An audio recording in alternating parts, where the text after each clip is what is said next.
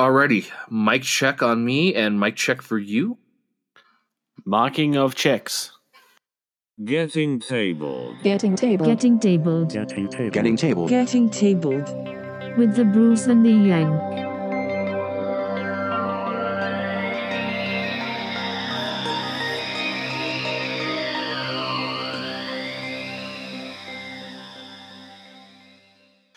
Hello, future people, and you're listening to episode 2. That's right, episode number 2 of Getting Tabled with your host, the Brew. Yay, we're doing this a second time. Whee! And one of the Yanks, George. Yeah, we're having some semblance of consistency. That is our goal, to be consistent, because consistency makes it easier to listen to episodes when you know there's an episode coming. It's a thing. Positive reviews so far from our first episode, despite me failing horribly on getting so much stuff done, like the website, RSS feeds, things like that really make it easy for people to access a podcast. But hey, who's paying attention to that? I think Patrick did. There are certain companies that are making it difficult to work with. When I say companies, I mean hosting services. I don't know. Yes. What do you want to call iTunes? Not that I would bag on iTunes, but iTunes suck. They're giving a lot of issues on hosting the cast through their podcast page, which is unfortunate since they are the largest reaching centralized podcast hosting service because, well, they kind of created it. So, yeah. That's fair. So we'd like to thank everybody that's continued to listen to us. We're going to open today by just acknowledging a few people that had asked us questions from the first episode. Some people which knew us already, a couple of people that, as far as I know, didn't. And yeah, pretty much. How's things been, George? Things are going good. It's the middle of April and been getting snow all this last week, so normal for a while. That is fair. And for anybody wondering, it will most likely just be the two of us today. The other Yank is currently busy doing military things. And it's either very late at night or very early in the morning. Well, no, it's very late at night because it's early in the morning for you, so it's very late in the night for... Yeah, the time difference between me and him is not as big as it used to be, but yes, it would still be night, I think. I don't know. It was very early in the morning when we recorded last time. So, yeah, right now the three of us are transecting the globe, I guess is a good way to put it. If we pinpoint our locations, does that mean we can triangulate something in between us? I'm not sure how useful it would be. Not over such a great distance, no. So, first couple of comments we had actually came from the forums at Beasts of War. Sundancer and Templar both made a couple of comments. Sundancer with a bit of a jest, saying that the following week's guests would be the Irish, the Brit, and the French. So I guess I can't think of a cliche Irish name, but it would be the Nigel. We used to have a Nigel on the Hot LZ. And the Nigel was actually Nigel too, which was what was really cool. The Irish, not to offend the Irish because... I don't know if we can offend the Irish because the Irish are pretty unoffendable. The drunk? The ginger? I don't know. The French would be the Pierre, I imagine. I can't really think of another cliche name. The Pierre. The Jacques. The Jacques. That's who the Frenchie would be. The Jacques. Or the Frenchie works too. And the other question, they actually both asked this, which was what equipment and or software we were using. So for anyone that's curious, you go first because my list will be longer. Well, that is true. I'm running a Node NT USB, which is the USB version of their NT microphone, funnily enough. And it's just on a regular PC. I do have recording software of my own that I can use, which is a mixture of Audacity, at least that's how I'm pronouncing it, and OBS Studio as well. George does most of the recording things from his side, but me having that allows us to hopefully do some extra stuff behind the scenes for future supporters, and if George is busy and can't attend sometimes. How about yourself, George? Well, as you said, I do the heavy lifting on the recording, so I do use a myriad of things. On my desktop, I have set up a Blue Yeti with pop filter, shock mount, the whole 9 yards for actually somewhat semi-professional setup. I have a Mac Pro desktop circa 2009, so it is ancient, but it still gets the job done. That I do a majority of the final editing. For that, I use Logic Pro because it has a lot of snazzy automated features for removing dead silence, stuff like that. It makes the editing job so much easier. With that, I also use a piece of software called Media Converter. It allows me to convert any audio file or any video file into another type of audio or video file. So it makes converting audio tracks from Apple formats to MP3 formats a lot better. To my left, I use a MacBook Pro circa 2012 that the actual recording happens on, which I use GarageBand for that, which makes it easy to export from GarageBand into Logic Pro to do the editing. And then I use a podcast soundboard software to do all the bumper stuff and everything. And I apologize for that beeping in the background. I received a page. I am currently on call for the job that actually pays the bills. What was I saying about my laptop? Oh, I currently have it set up to where it takes all audio that happens on the laptop and gets picked up by GarageBand. So when we talk on Discord, the laptop picks it up. When the laptop plays a sound on it, it picks it up, records it, and allows me to export into an audio file. From there, I just use normal websites, Weebly, Patreon, all that stuff to just upload and do the stuff. So normal web-based stuff from that. So, yeah. The other major thing that got mentioned last week was Patrick on Facebook actually answered the question that we were going back and forth with about the game that you mentioned. There was a very large game that happened at a gaming convention. Yes, that game. Yeah. So the game we were referring to was actually 3 parallel games with shenanigans between them. There was a 4K versus 4K Deep Space board, which is obviously dropped Fleet Commander. There was also a 2K versus 2K volatile debris field over a planet, which is more of a regular drop fleet game, and another 4K versus 4K over a planet filled with ruins. So all working. That's 10K. No, that's 20K of a game. Yeah, that's 10K aside. Hours. It's just ridiculous. Yeah, that's a super long game for those who haven't played Dropfleet Commander. The first 3 turns are about 70% of the time you play the game. The last 2 turns are like 30% because you've lost stuff and the game goes a lot faster. But the first few turns they take a while to get through. Yeah, and I can imagine. Once you get into the flow of it, it's usually fairly good. But that's still, that's huge. Yeah, that's a very huge game. And yeah, so that's the. Obviously, we want to get as many people chatting with us as we can. The idea of this is just simply, look, hey, if you guys are going to comment, we will give you a response. I think that's only fair. Try and encourage as much conversation as we can to help build the hobby as any way that we can. Make the community bond stronger. Yeah, definitely. All right, well, let's jump into some of the actual meat and potatoes of what we're here to do and talk about this. Newly received or noteworthy information, especially about recent or important events.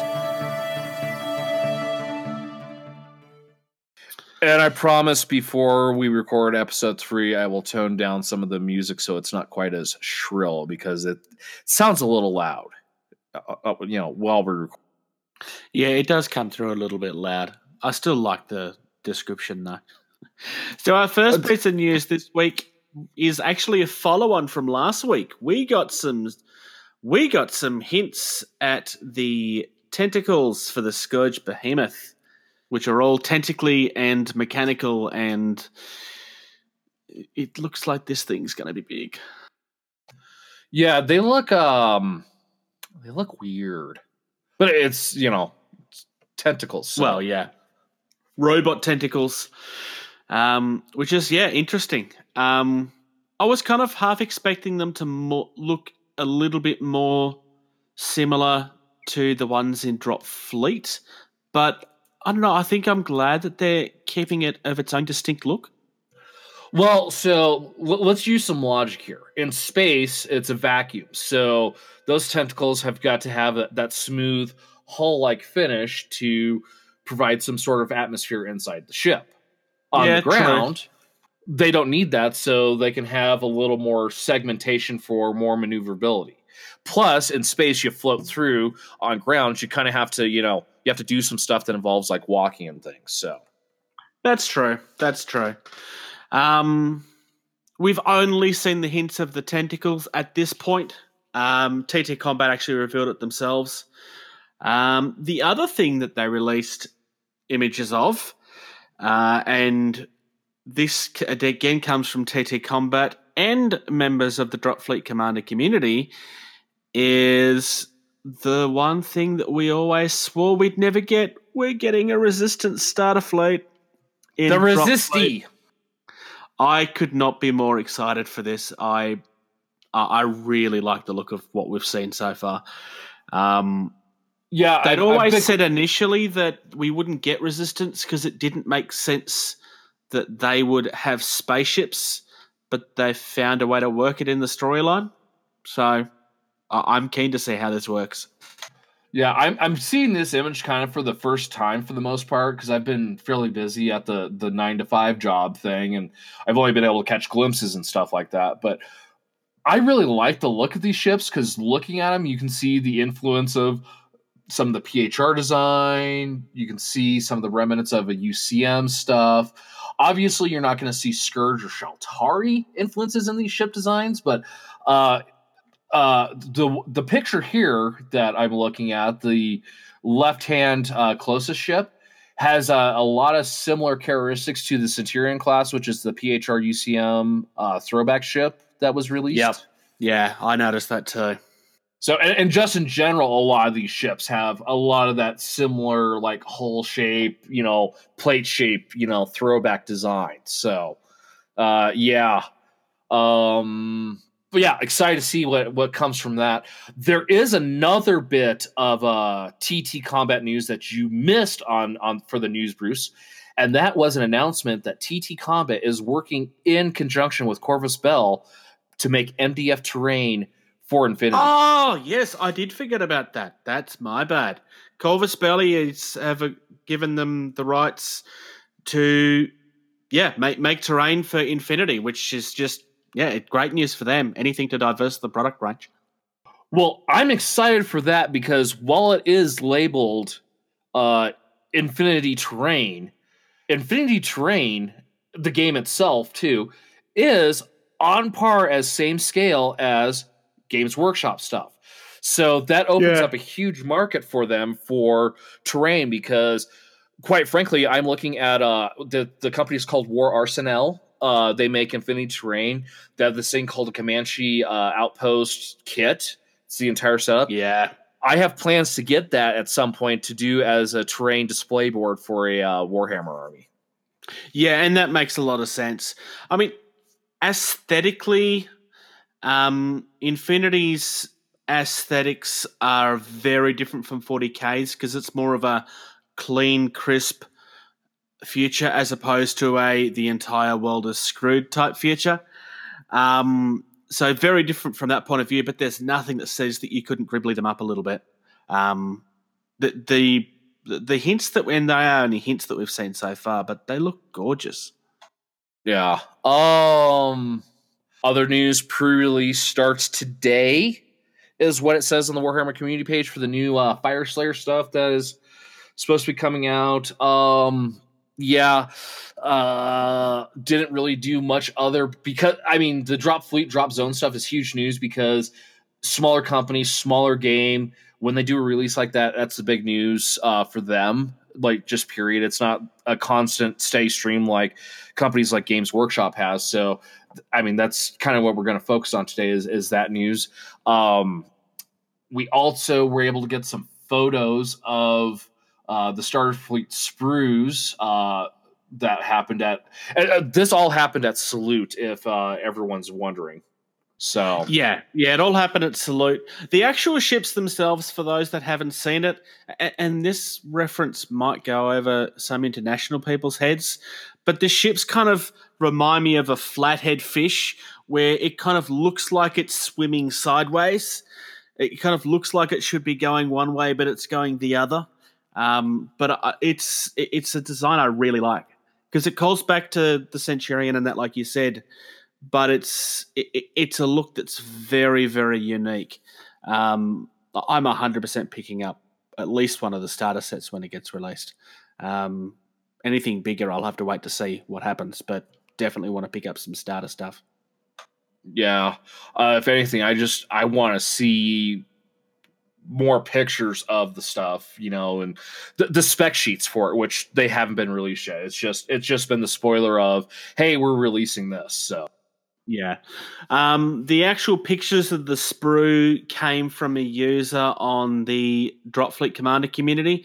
I'm sorry, I don't know what the name was. There's actually 2 or 3 different people that shared them, though. But massive thank you to the community. It's a very strong community there. They always supported us in the old podcast as well. But this stuff looks gorgeous. And then next, we have more information on a Kickstarter that Thunderboy. You'll hear him on a couple of podcasts, maybe. It's again, the trisection of the world. He lives in the Netherlands, so finding a recording time for all of us that works is super difficult. But there's a gentleman who is doing a Terrain Essentials book. And he's doing this through Kickstarter. He got funding within 24 hours, I think is what it was. Before the first weekend. It was even less than that. Yeah, no. The actual project funding happened in, I want to say, 8 hours or something. It was something ridiculous. It was ridiculous. It's being done by, the actual Kickstarter is being done by Dave Taylor, which is one of the main people behind Heavier Metal. He had a Kickstarter near the end of last year, which delivered recently, and the book is absolutely phenomenal. This one is being written by Mel Bose, which, for those who should know him, is the Terrain Tutor. Anybody that's in our hobby should know who the Terrain Tutor is. And if you don't know who the Terrain Tutor is, go to YouTube and look him up. He's, without question, essential viewing. Definitely essential viewing. So I just pulled it up. The pledge goal was $40,000 US. So yep. I don't know what that is in Otherworld money. Right now, with 28 hours to go, so we're actually nearing the end of the Kickstarter. 28 hours to go. So unfortunately, by the time you hear this, if you haven't backed it, you're not going to be able to back it at that point unless there's late backing going on. But right now, with 28 hours to go, there's $225,823 pledged to this. I have pledged to this. I pledged $45 for the physical version of the book. So I'm okay with the physical version because then I can have it sitting on my hobby bench a lot easier and look at the stuff, which I plan on because, well, display boards, terrain, blah, blah, blah. I do a pretty decent job on my basing, which I can kind of translate that into. But if I were to, see something really cool, I'm definitely going to jump on that. The only thing I'm disappointed about is estimated delivery is February 2020. So I don't want to wait that long. Yeah, I would love to have it now, but it's going to be a big book. Basically, they've managed to unlock as many pages as they possibly can without absolutely killing the postage costs for those of us that are overseas. There's a couple of PDFs that are being unlocked at this stage. I've actually pledged for the physical book as well as the PDF, because as I mentioned in a previous episode, I'm trying to go as much digital in this type of thing as I can, but in this particular case, I want both. So, well, the reason why I went physical is, and I'll get into this in hobby time, is the size of my iPad. And I'll explain this here in a second. That's fair. As I'm talking about some other stuff in my in the hobby time.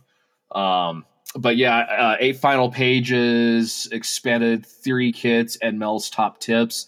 That's in the book. I mean, there's what was it? 1, 2, 3, 4, 5, 6, 7, 8, 9, 10, 11, 12, 13. 13 add-ons have been unlocked with the funding. Then there's $5 and $2 $7 add-ons, basing guide PDF, Mel's rules for building terrain poster, and an add-on color reference card. So those are just cool little add-ons in their own. But yeah, everything's been unlocked. So yeah, very successful Kickstarter. I'm looking forward to it. Oh, yeah. I mean, yeah, I'm definitely looking forward to it. Definitely had to have it. And Mel, if by chance you ever stumble across this, if I did pronounce your whatchamacallit wrong, I apologize, but I'm pretty sure it's Bose. I could be wrong. You know, we could make it really easy for him to run into it and send him a link to the show when we get it up. Oh, he has it. He has the link because No, I mean this show specifically. That's true as well.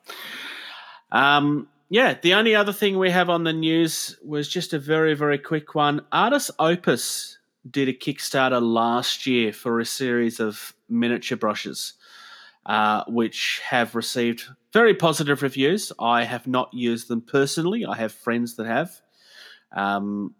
They're on Kickstarter again with a series of dry brushes, which I find very confusing. I don't understand why you would pay big money for a dry brush. I'm going to have to agree with that because typically I buy a cheap dry brush if I'm buying a dry brush. What usually winds up being a dry brush for me is an old brush that has been trimmed down and is no longer usable as a brush and is now a dry brush to get the last bit of mileage out of it before it hits the bin. Yeah. So, I mean, Artis Opus make a really good product from everything that I've heard. Maybe there's massive benefits to having a brush of this quality. I just don't quite get it personally why you'd spend big money on a dry brush when the whole act of dry brushing is going to ruin your expensive brush. Yeah, exactly. But if there's benefits to having a better dry brush that either of us are not aware of, I'd love to know what they are. And I genuinely mean that. Yeah, because the most I've spent on a dry brush has been the actual Games Workshop large dry brush, just for the speed of dry brushing the entire mini / dry brushing, basing. A lot of my dry brushing is small detail, so just small crappy brushes with short bristles that, the stiffness that you need for a dry brushing. Yeah, pretty much. So, but yeah, that's our take on what we think the important events are to talk about in the news. Should we get on to that wonderful topic of hobby? Hobby is always good. Trim, glue, prime, paint. I may redo the voice on that one too, as well as drop the audio. That it's there, but it's not quite there. It's not like the news one or the intro. Your airbrush repair. What's status on that? Yeah, my airbrush is actually completely fixed at this stage. Works perfectly. I wanted to follow up on this mainly because I mentioned last week that the main issue I'd had was that I bought the replacement part, but there was two different things, and I purchased not so much the wrong part, but specifically the wrong kit for doing it. I bought just the part by itself. but there is actually a specific kit for actually replacing it properly. So you can buy the needle bearing as an actual part by itself, or you can buy the proper replacement kit. Now, I'm going to very quickly bring up my email that came from Ken, which is the owner of the company. And just again, what airbrush do you have again? I have a Badger Patriot 105. Not the Extreme, just the regular 105. Just the 105, not the 105 Extreme. Yeah, the Extreme is the one that's more for fine detail. They are both good products to have. I just don't have the other. Okay, so I had purchased just the actual needle bearing, where there is a specific kit that you can buy that comes with, it actually came with 2 of the needle bearings, which I didn't know at the time, a specific insertion rod, so that you can insert it in without it getting crushed like mine was, an extraction rod so that you don't have to use your drill bit, which is what I did to get mine out, and what they're calling a reaming rod, which basically, if when you put it in, it kind of crushes a little bit so that the needle doesn't fit properly, which is what happened to mine. You can use this to widen the hole just enough to make it wide enough for the needle without allowing air to escape. It actually came with a pin vise too, which I will probably never use because I already have one. But yeah, it was I'll give very you my affordable. address. I don't remember the exact. It'll cost me more to ship it to you than the thing's worth. Yeah, but the actual kit itself was $28 plus postage, as opposed to, I think the other one was just a matter of a couple of dollars, but it came with a lot of stuff. And obviously it's a lot cheaper than buying a brand new airbrush when I really didn't need to. So now that your airbrush is fixed, you're all set to like airbrush Skaven now? Yes, I can airbrush anything I want. I kind of airbrushed a little bit of my new hobby light that I have. Battlefield Accessories sell what they call a halo kit, which is basically a giant white light that you can put on your table. I actually brought that at CanCon in January, and for some reason it took me 3 months to build it. I'm not entirely sure why. I'm obviously lazy. You couldn't be bothered? Well, that too, I guess. No, I was just distracted by other things. And my idea, I was going to like paint it all white and stuff, but we'll see what happens. Nice. So you actually haven't started building the Skaven yet, though. You've been building. No, my Skaven are mostly built. There's certain things that are built in parts, like the Doom wheels, for example. It's kind of a bit difficult to paint them properly if you put them all together. So they're built in sections. I've built them in the same sections the book recommends. I've done the same thing for the Screaming Bell, though I haven't put the bell together yet. I should probably do that. Most of my clan rats are still unbuilt because I have enough to paint right now. I don't really need to add to that until I've caught up. I've built my own custom Jezzails, which I did from some Plague Monks with some guns from the Kroot rifle sets. Sorry, the Kroot carnivore sets. I have started on my conversions for some Rat Ogres, which is from an Ogre's box, and the Fenrisian Wolves. Is it Fenrisian Wolves? Yeah, close enough. I tried sitting the boxes on top of each other and they wouldn't build themselves, so I've had to do it myself. I'm very disappointed in that. Games Workshop, why are your things not building themselves? I don't understand this. I have to do work. None of the green stuff has been done yet. That is the bit that we made the joke on our thing about how I'm scared of green stuff. I avoid green stuff like the plague because I have less than 0 skills in that area. So this is genuinely going to be a new thing. Yeah, I've only ever used green stuff as a gap fill where I have to smooth, not actually sculpting or texturing anything. I'm terrible at stuff like that. While I can paint more than a little decently because there's lines and shapes to follow and whatnot, like freehand. Just no, I look like a inebriated toddler trying to actually draw. My housemate continues to go, oh, but sculpting fur is really easy. You just have to draw lines. And I keep on looking at him and go, yes, but I've never done it.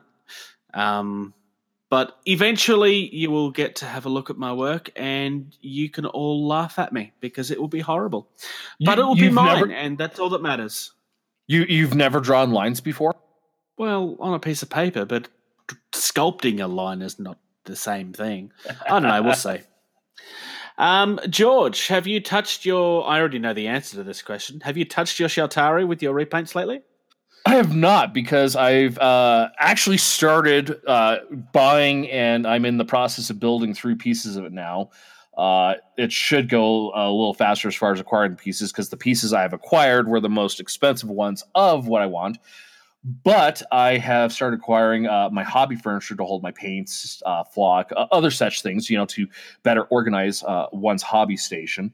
The furniture I'm using is from hobbyzone.pl.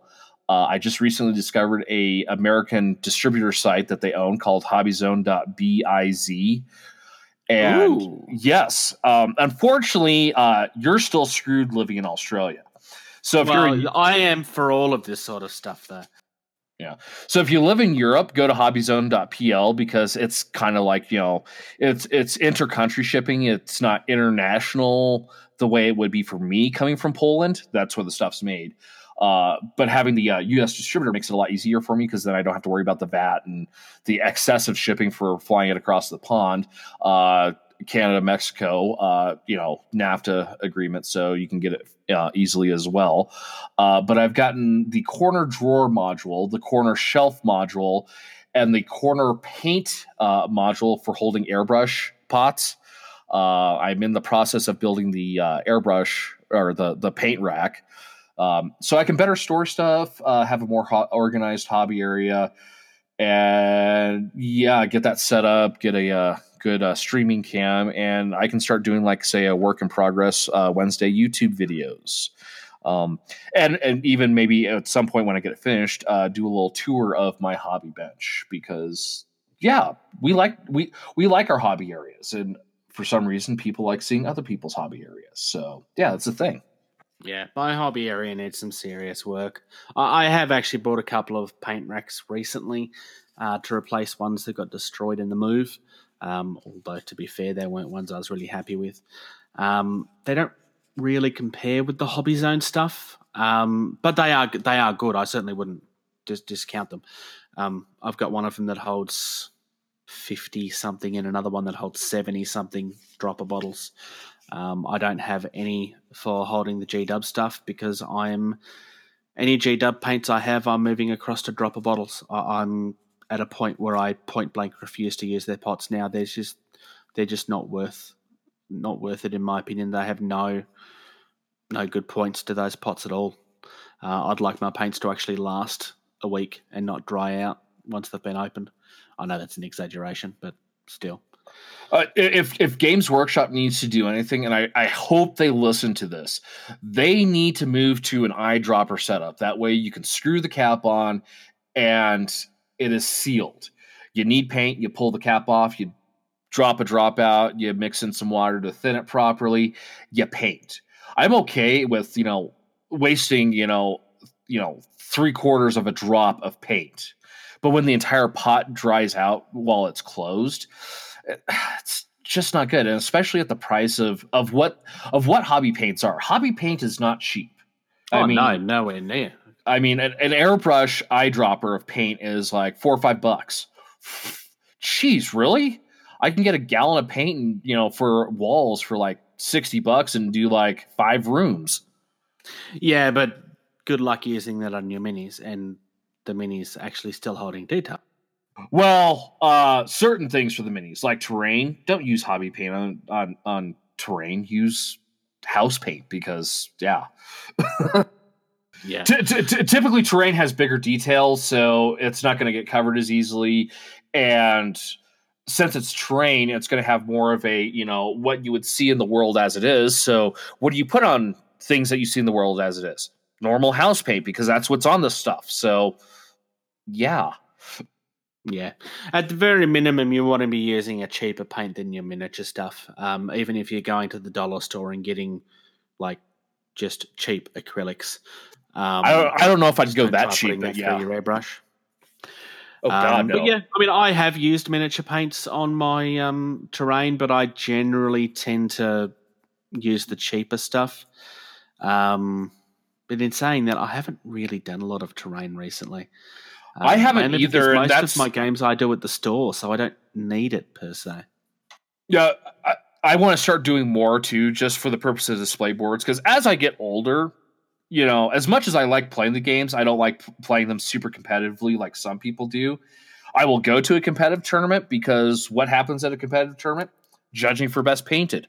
That's kind of what I want to do. I want to be able to be like, yeah, okay, I got like third from last, but I got best painted. Yeah, and I definitely want to get into the display board type thing a lot more too. I mean, I've had images in my head of what I wanted to do for display boards for a long time. None of them's come to fruition at this point. But I've always had the plans. The plans count, right? Sure.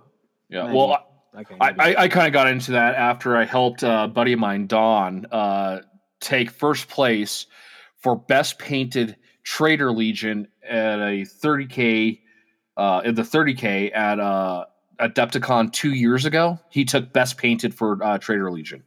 Nice. And I did, with his instruction, I built probably 80% of his display boards. So, yeah, and it can definitely help. I mean, it's certainly not be all and end all, but display boards can go a long way. But in saying that, do you want to move into game time? Yeah, let's talk about some game stuff. Talk nerdy to me. The balance on that one's probably pretty good.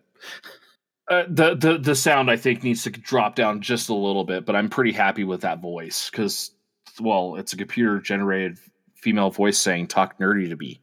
That's like the nerd's dream from the '80s, right there. And if you weren't alive during the '80s, I'm sorry you don't get the full reference of that awesomeness. Wow, that's fair. I'm going to change around the order that I've put this in a little bit because I actually think I'd like to start with the fact that as I don't remember if it was first thing this morning or if it was yesterday, but it's Battlefleet Gothic's 20-year anniversary. That was yesterday by my calendar and clock. Yeah. Yeah, that sounds right. I never actually played Battlefleet Gothic during the day, but obviously I have a connection to it because of Drop Fleet. Yeah, I played one game of it that was ran by a Games Workshop Outrider when they had those back in, I want to say it was 98. Yep. Given that you've only played one game of it, I'm guessing that you never really got that into it then. No, well, so it was actually 99 then, technically, because if you look at the whole calendar of everything, if it's 20 years old and May in 1999 is when I went off to boot camp to serve in the Marines. So I only ever played that one game because, yeah. Yeah. I mean, I've never really had much nostalgia for Battlefleet Gothic personally, and I'm not saying that it's a bad game or anything. I've never played it, so I don't have any nostalgia for it. But the fact that it's a direct link to Drop Fleet Commander to the point where the person that wrote the rules is the same person and made no qualms about stating that he tried to fix what he saw were issues with his original game with the new one. I mean, I on his official post, I kind of made mention of the fact that because it led to Battlefleet to Drop Fleet Commander, which is pretty much right up there. It's one of my favorite games, which is why we did a whole thing for 2 years just about that game specifically. Right. Now, so actually having played, Battlefleet Gothic, and I can tell you right now, the PHR fleet in Drop Fleet Commander, that's pretty much anything in the Imperium. Lots of broadside shooting, like space, classic, Navy broadside ship fighting. That's what the Imperium is set up on. The Eldar, totally Shaltari. Yeah. The Scourge, ever hear of the Chaos Legions? And then the UCM. The UCM is kind of the new of, if you look at Battlefleet Gothic compared to Drop Fleet Commander, the UCM is the new thing. I almost have a feeling that the Resistance that we're seeing, it's going to have some of the feel of, say, the Orc fleets. That would make sense, actually. And I'm completely stupid. It's not Chaos. It's Tyrannid. That's Scourge. Tyrannid. Yes. Though you were talking mechanics, so it could have still been, right? I wouldn't have known any different. It's been so long. The only thing I can specifically remember was, I was wanting to run my ship up there, and and shoot the big forward cannon, and then the Outrider turned his ship sideways and unload with a whole bunch of stuff, and I'm like, oh yeah, that's how they did it back in ye olde days when the wind propelled the ships, and things were scary with fire because of all the powder stores and stuff like that. Yeah. From what I understand, nobody plays Necrons because if you play Necrons, nobody will play with you because they were the broken one. I think I've had conversations with a mate of mine that was right into it. And that's where Andy said he fixed the problems. Is something would be broken, they'd fix that, then something else would be broken. And it was a constant power creep, but it was much more significant. The way they do their games. Well, it was even more significant for Battlefleet Gothic versus their 28 millimeter guys on the ground game though. Yeah, that is fair. I don't know. I mean, Battlefleet Gothic is a game that people are screaming to get a new release. I'm not entirely convinced that this is as close as people think it is. People are also screaming for Mordheim, and I think we're more likely to get a Mordheim game before a Battlefleet Gothic one. Only because I'm not entirely convinced that the market needs yet another spaceship game. I mean, X-Wing and Armada are dominating that sphere as far as spaceship games is concerned right now. Partly because of the intellectual property that they're based on. Yeah. I mean, and obviously, if they was to release it, people would come across from the video games, people would come across from 40K. It certainly would get followed, but I'm not sure that time's ready for it yet. I'm thinking more 2020. I do think we'll see it. I just don't think it's going to be this year. Not personally.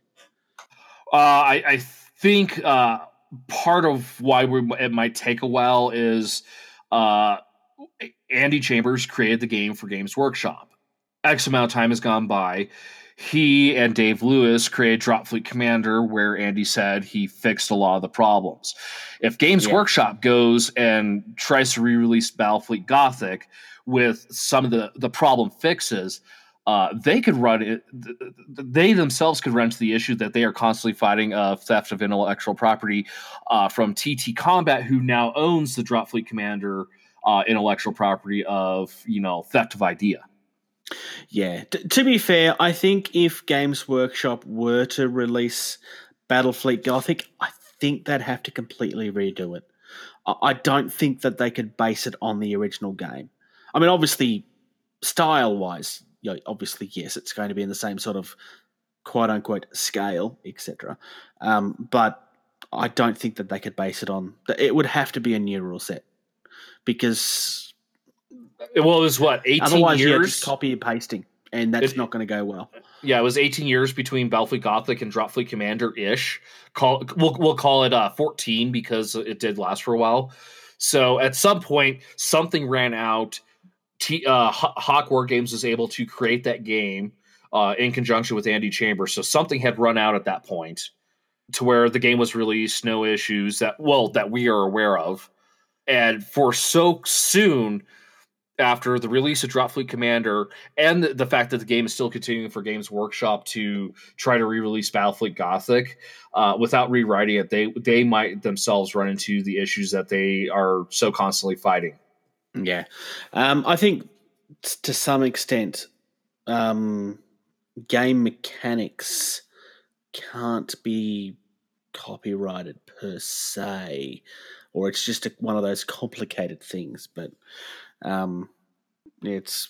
intellectual property is really complicated and probably not something to discuss on this channel.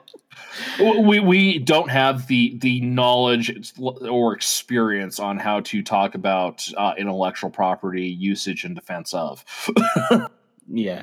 Look, it's a game that's still thought of very highly today. I don't know exactly how long it was around, but it was around long enough to make a big impact. It certainly was never a Blood Bowl. It definitely was never a Mordheim. Those games are still played today. In the case of Mordheim, despite the fact that it hasn't been supported for, I want to say, longer than Blood Bowl. I could be wrong on that, but I'm pretty sure Mordheim got cancelled first. Blood Bowl has obviously come back again now, which is why everybody's kind of expecting all of these games to come back now.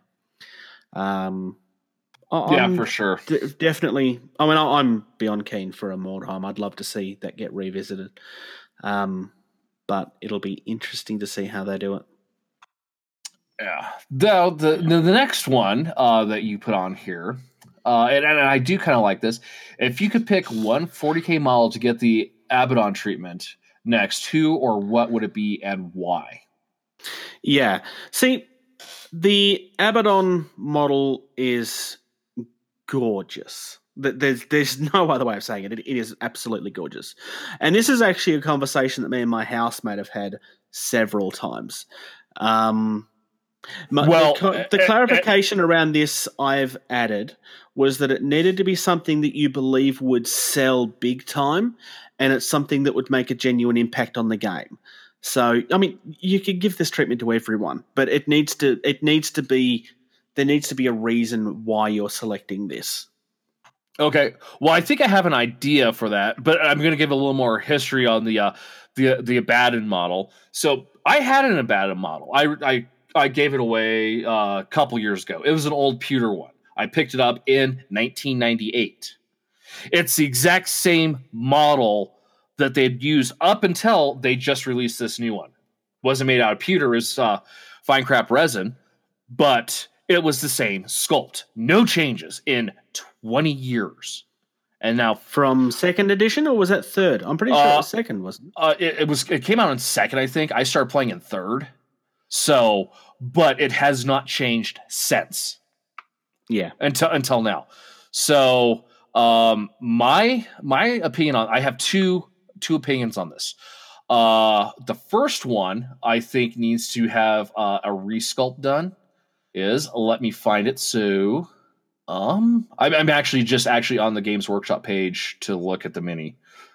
I'm very curious to see if we have any crossover on this. Where is he at? Here we go. Commander Dante, I think, needs an update. Yep. Yeah. And in saying that, the Commander Dante model is not from that particular era, because it's Dante, it was Abaddon. Mephiston is from that same age as well, I believe. Yeah, I mean that one probably holds up better than Mephiston does. But that was actually one of the models on my list. It's not my final choice, though. To me, would sell like hotcakes. That Commander Dante model, he just looks sad. That's fair. I don't think you need to adjust his size too much. Maybe just make it a little bit bigger, so that it's more in scale with the other modern heroes. But I don't think it needs to be as big as Abaddon is, or Abaddon, as I continue to call him. The one that I think needs the update of all the Games Workshop minis. And granted, I know the Space Marines always get the love because Space Marines this, Space Marines that. But the one that I think needs the update, needs the resculpt, needs the love is Azrael Supreme, Grandmaster of the Dark Angels. That's an interesting one. I hadn't even thought of that. That's actually not a bad point. Go look at it. Go look at it right now and tell me it does not need an update like Abaddon did, or Abaddon, or Abaddon, or however you say. Yeah, no, you're definitely on the mark with that one. Which one do you think needs the update, Bruce? Well, as I said, Dante was actually on my list. Mephiston's on the list for the same reason, because Mephiston is one of the most bought. I know that he was really popular and groundbreaking in the age that he was made, but it's an extremely boring model now. But it's a guy that's standing there with his arms at his sides. It's really dull. But for me, it's the Eldar Avatar of Cain. That model, it's not a bad model, but it's way smaller than it should be. That thing is supposed to be an equivalent of a Demon Lord, a demon, not Demon Prince, the next one up, like the Bloodthirster type things. Not as big, but it's meant to be in comparison with them. A greater demon. Greater demon, thank you. I don't think it needs to be as big as the Forge World ones, but I think it should be something so that, people won't use the Forge World models on the tabletop because all you're doing is shooting yourself in the foot game-wise because they use True Line of Sight. But the model has always been popular. Eldar have always been popular. You can't tell me that model wouldn't sell. Well, so here's my argument. It needs to be Demon Prince size, and it should be a plastic kit, not the resin. I don't think it needs to be bigger. I think the scale of it is fine, maybe a little bigger. But the reason why I say that is because what do the Eldar have? They have Wraith Knights. They don't need another. So that's my argument for that. But other than that, I think it does need to be updated from a fine cast to plastic. Just because, Games Workshop has had such a poor history with their resin. That's why the great resin comes from Forge World. If you're going to keep it in resin, let Forge World do it. Yeah. I think it needs to, I think you are right though. It needs to be a plastic kit. It all needs to be plastic kits, let's be honest. They have the technology. They're just stupid if they don't do the new stuff that way, which is what they're doing with all of it anyway. With the exception of what was his name? The guy from the Catachans that they did last year as a limited edition. The what? One-man kill team. Oh, Sly Rambo? Sly Marbo, yes. Or Sly Rambo or Marlboro, yeah, Sly Rambo. It's Rambo. I know. We'll just start out there. It's Rambo. I actually have that model. I did buy it. The other one I think would be worth revisiting is Ghazghul Thraka. Wait, is it Ghazghul Thraka? Yeah, Ghazghul Thraka. Only because he should probably be a little bit bigger too. Not huge bigger, but just a little bit. I think he's a little bit smaller. Everybody has kind of been given updates in sizes since that model was released. What army is he from? Orcs. With a name like Ghazghul, with a name like Ghazghul Thraka, how is he not an orc? Well, because I was searching it based off how it sounded like it was spelled. So Ghaz. Oh, I missed that. What's a Z? Z. Thank you. Yeah, that could definitely use an update too. It's not an ugly model by any, and actually, to be fair, the Eldar one I mentioned is not an ugly model either. It's probably desperately needs to be done. I wouldn't say that the Orc one is desperately needing to be done because aesthetically it still fits with the rest of the army, but I do think it's, let's be honest, it's been a long time since the Orcs got some love. Yeah, this is true.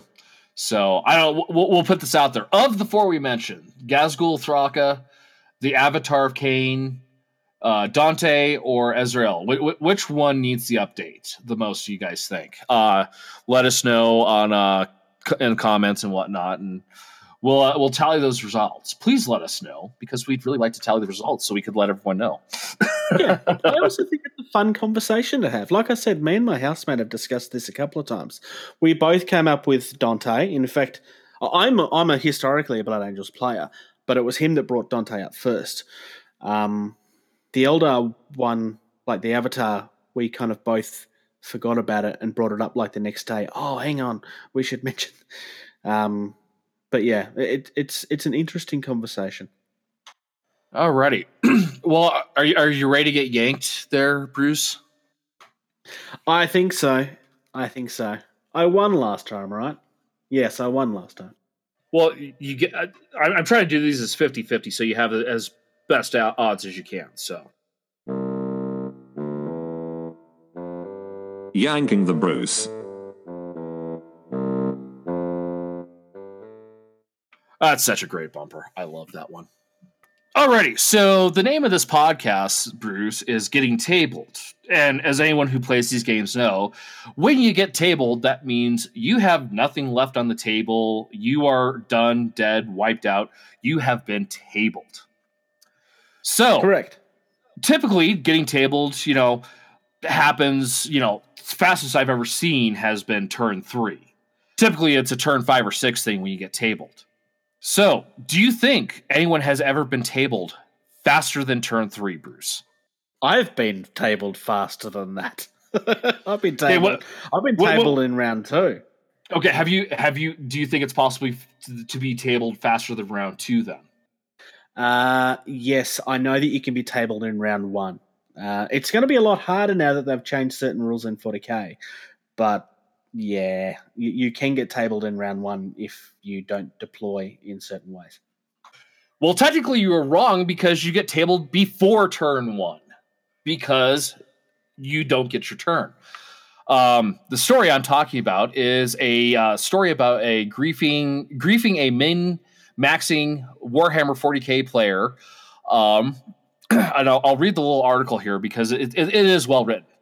Player 1, he was in a white shirt, henceforth will be called Wheels, is a Warhammer power gamer. His gimmick is to hold his entire army in reserve. The opponent will be forced to deploy conservatively, since Wheels' side of the field will be empty, and at the beginning of his first turn, Wheels will deploy his entire force in a compact spearhead, then advance and pierce the enemy line at its weakest point. Player 2 in the black shirt, we'll call him Shooter, on the article, is where Wheels' gimmick. And so here's how he did it. And this is why I say he got tabled before turn 1. During the normal deployment phase, Shooter places his commander on the field. In Warhammer, 2 players are supposed to take turns, deploying and counter-deploying until everything is on the field. However, Wheels announces that he's deploying nothing, and he'll hold his entire force in reserve as he planned all along. Shooter places a row of scouts in a single thin skirmish line covering Wheels' entire edge of the table. Now, as everyone knows, scouts can be deployed anywhere, but anti-cheese rules prevent him from putting a scout within 30 centimeters of an opposing unit, but there are no opposing units anywhere on the field, so the rule is moot. Tactically, these scouts are screwed. They have no cover, no support, and they're on open ground. As soon as the opposing cavalry takes the field, these guys will die. The deployment phase ends. It's now Wheels' turn. Shooter informs him. So it's now his turn. His turn hasn't started yet. Informs him that the game is over. Wheels can't actually deploy any of his motorcycles. Anti-cheese rules prevent him from placing reserve units within 5 centimeters of an enemy model. There isn't a single 5 centimeter gap on anywhere on Wheels' edge of the field. Wheels' entire force is doomed to sit uselessly in reserve until the game ends, at which point he'll lose automatically because Shooter controls the entire map. The tournament officials declare that Shooter's interpretation of the rules was technically correct and grant him the victory. And so there's a picture of this guy smiling while the other guy is pouring through the rule book. So technically, that tabling happened before his turn 1. Yeah, and that works. So just remember that, Bruce. That works. Just remember, Bruce, despite how quickly you've been tabled, you haven't been tabled that quickly. No. See, the way that it would normally happen is, and this was very common for Blood Angels for a while, was that you'd hold almost everything in reserve apart from one unit because you had to have one thing on the table. And this is the reason why they've changed these rules recently. But then if that one unit got destroyed, then you're tabled before you can pull anything out of reserve, which is what happened to me during the infamous tournament that we've discussed more times than I care to count. Only happened once, though. I just lost naturally all the other times because I just love dice, and dice love me so much. Lies. Yep. All lies. Dice hate me. Alright. All dice hate me. Alrighty. Well, you have an upcoming event on that, and I don't have a bumper for that yet. I apparently have not made one. So why don't you go ahead and talk about that event, and we'll get out of here. I can do that. So, in Victoria, Australia, specifically at the House of War, which is my local, the AVC Doubles is taking place. So it's a casual, fun 40k event. Doubles obviously means that you're playing in pairs, each bringing 750 points each in 2v2 games. It's been designed specifically so that it's casual fun for everyone. It's actually being run by the AVC group is one of the ones that run the Victorian groups most of the time. The actual host is Dean Cinnebeck, or as most people probably know him, is Blog for the Blood God. I know that he has a rather large following, so yes, that Blog for the Blood God. He is a local for me. Nice guy. But yeah, I actually entered one of the... It wasn't one of the official ones. I have entered one of these once before. I was playing with my Blood Angels while I still had them, and my partner ended up being Necrons, so we were team Fist Bump, just to kind of, raspberry in the faces of people that hated the fact that happened in Fluff at one point. We went third. I actually placed in a tournament once. It's amazing. Mephiston was awesome. Everything else died, but Mephiston was awesome. The Necrons were awesome too. I won't be in this because I don't own any 40k stuff. But if you are wanting to be part of that, get in on it. You can find the event through Facebook. Do a search for AVC Doubles. Or otherwise, get in touch with us at gettingtabled@gmail.com, and I will send you the link directly. Alrighty, and then Thunderboy also asked us to mention this. He is working on a Drop Fleet Commander competition with the Facebook group. He's still working on the details. Most but of which it's are still something secret at this point. Yeah, it's something that's coming up. So the Drop Fleet people, keep your eyes peeled, especially if you're in the Europe area and you could attend that, since you can go through like 6 countries in a day in Europe without fretting too much about it. Yeah, definitely keen for that. Competitions are always fun, so yeah, you can't really go wrong there. Okay, well, I think that's going to do it for us. We actually have information to give. Of course, you can find us on Facebook at www.facebook.com/gettingtabled. The webpage is now live. The show notes for the first episode and the first episode are up there now. You'll find the show notes for this episode up there is www.gettingtabled.weebly.com. And there's our Twitter, which, Bruce, you know that one. At Getting Tabled. And then, of course, our email, which is gettingtabled@gmail.com. We also want to give a special shout out to everybody in the groups that's allowed us to get the word out about our podcast. In my case, the Skaven Warhammer group, for obvious reasons. And the you had a couple as well that allowed us to share as well. The Imperial Truth is allowing us to post in there. I'm continuing to post in the Drop Fleet and Drop Zone pages because, well, that's where I posted in the past. So I'm just going to continue to post there because no one's told me to ever stop, so I'm not going to stop. Yeah, look, we've been given support by some lovely people, and we are here to support the community as best we can. And as we continue to grow and as things to come together, we hope that you'll continue listening to us. Say bye to the people, Bruce. Bye to the people. Thank you. Thank you. Thank you. Thank you. Thank you. Thank you. for listening to Getting Tabled. Music used in this podcast was created by Eric Matthias at soundimage.org.